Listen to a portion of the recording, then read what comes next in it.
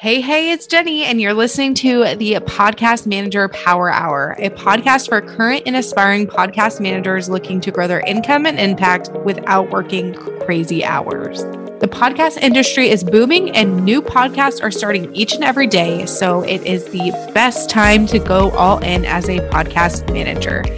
Every week, we'll dive into a new topic that will help you navigate the ever-changing world of podcasting and get booked out as a podcast manager. So let's get into today's episode. Hey there, welcome back to the podcast. I'm super excited that you're here.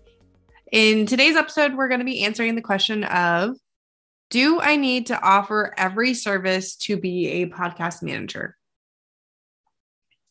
And the short answer to that is absolutely not. If you don't want to offer a service, you simply don't have to.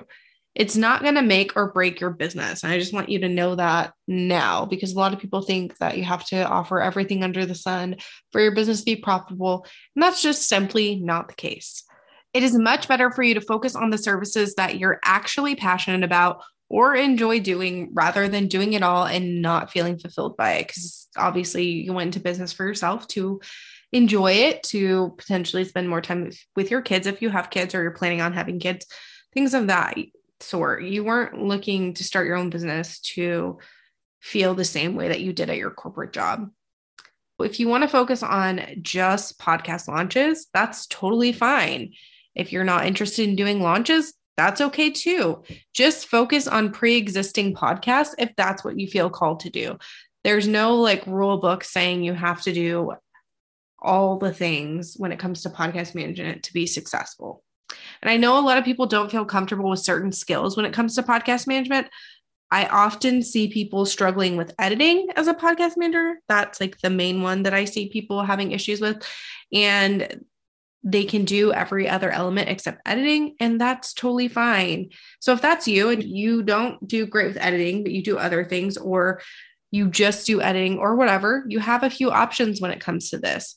So number one is you can create a referral partnership with other podcast managers who offer the services that you don't. And you can send clients their way for a kickback if the podcaster ends up signing with them. So obviously, if the podcaster doesn't decide to go with them, then that obviously you're not going to make money off of that. But if they do, then you'll get a small kickback on the first month of their payment or whatever. And that really helps because you're able to build that relationship. And yeah, it's just a win-win situation for both you and the referral partner, because you get money for making that referral and they get a new client to work with, which is always great. And then the second thing, I also like to refer people who aren't a good fit to work with my company for whatever reason. They could have a lower budget than what we offer. They're not a niche that we work with, etc. So this is something to keep in mind too, if you're getting a lot of inquiries in your inbox, but they aren't all a great fit for you and your business. So you can refer them out to other people that have lower prices, or they are working with a specific niche that you don't. So that's another great way to make some money off of referrals and still make the potential client feel satisfied, because they're like, oh, cool, maybe she's not a good fit. Now I'm referring this person. So another thing you can do is bring on a subcontractor to handle the tasks that you don't do, so that it's still done through your business, but you're not having to do it yourself.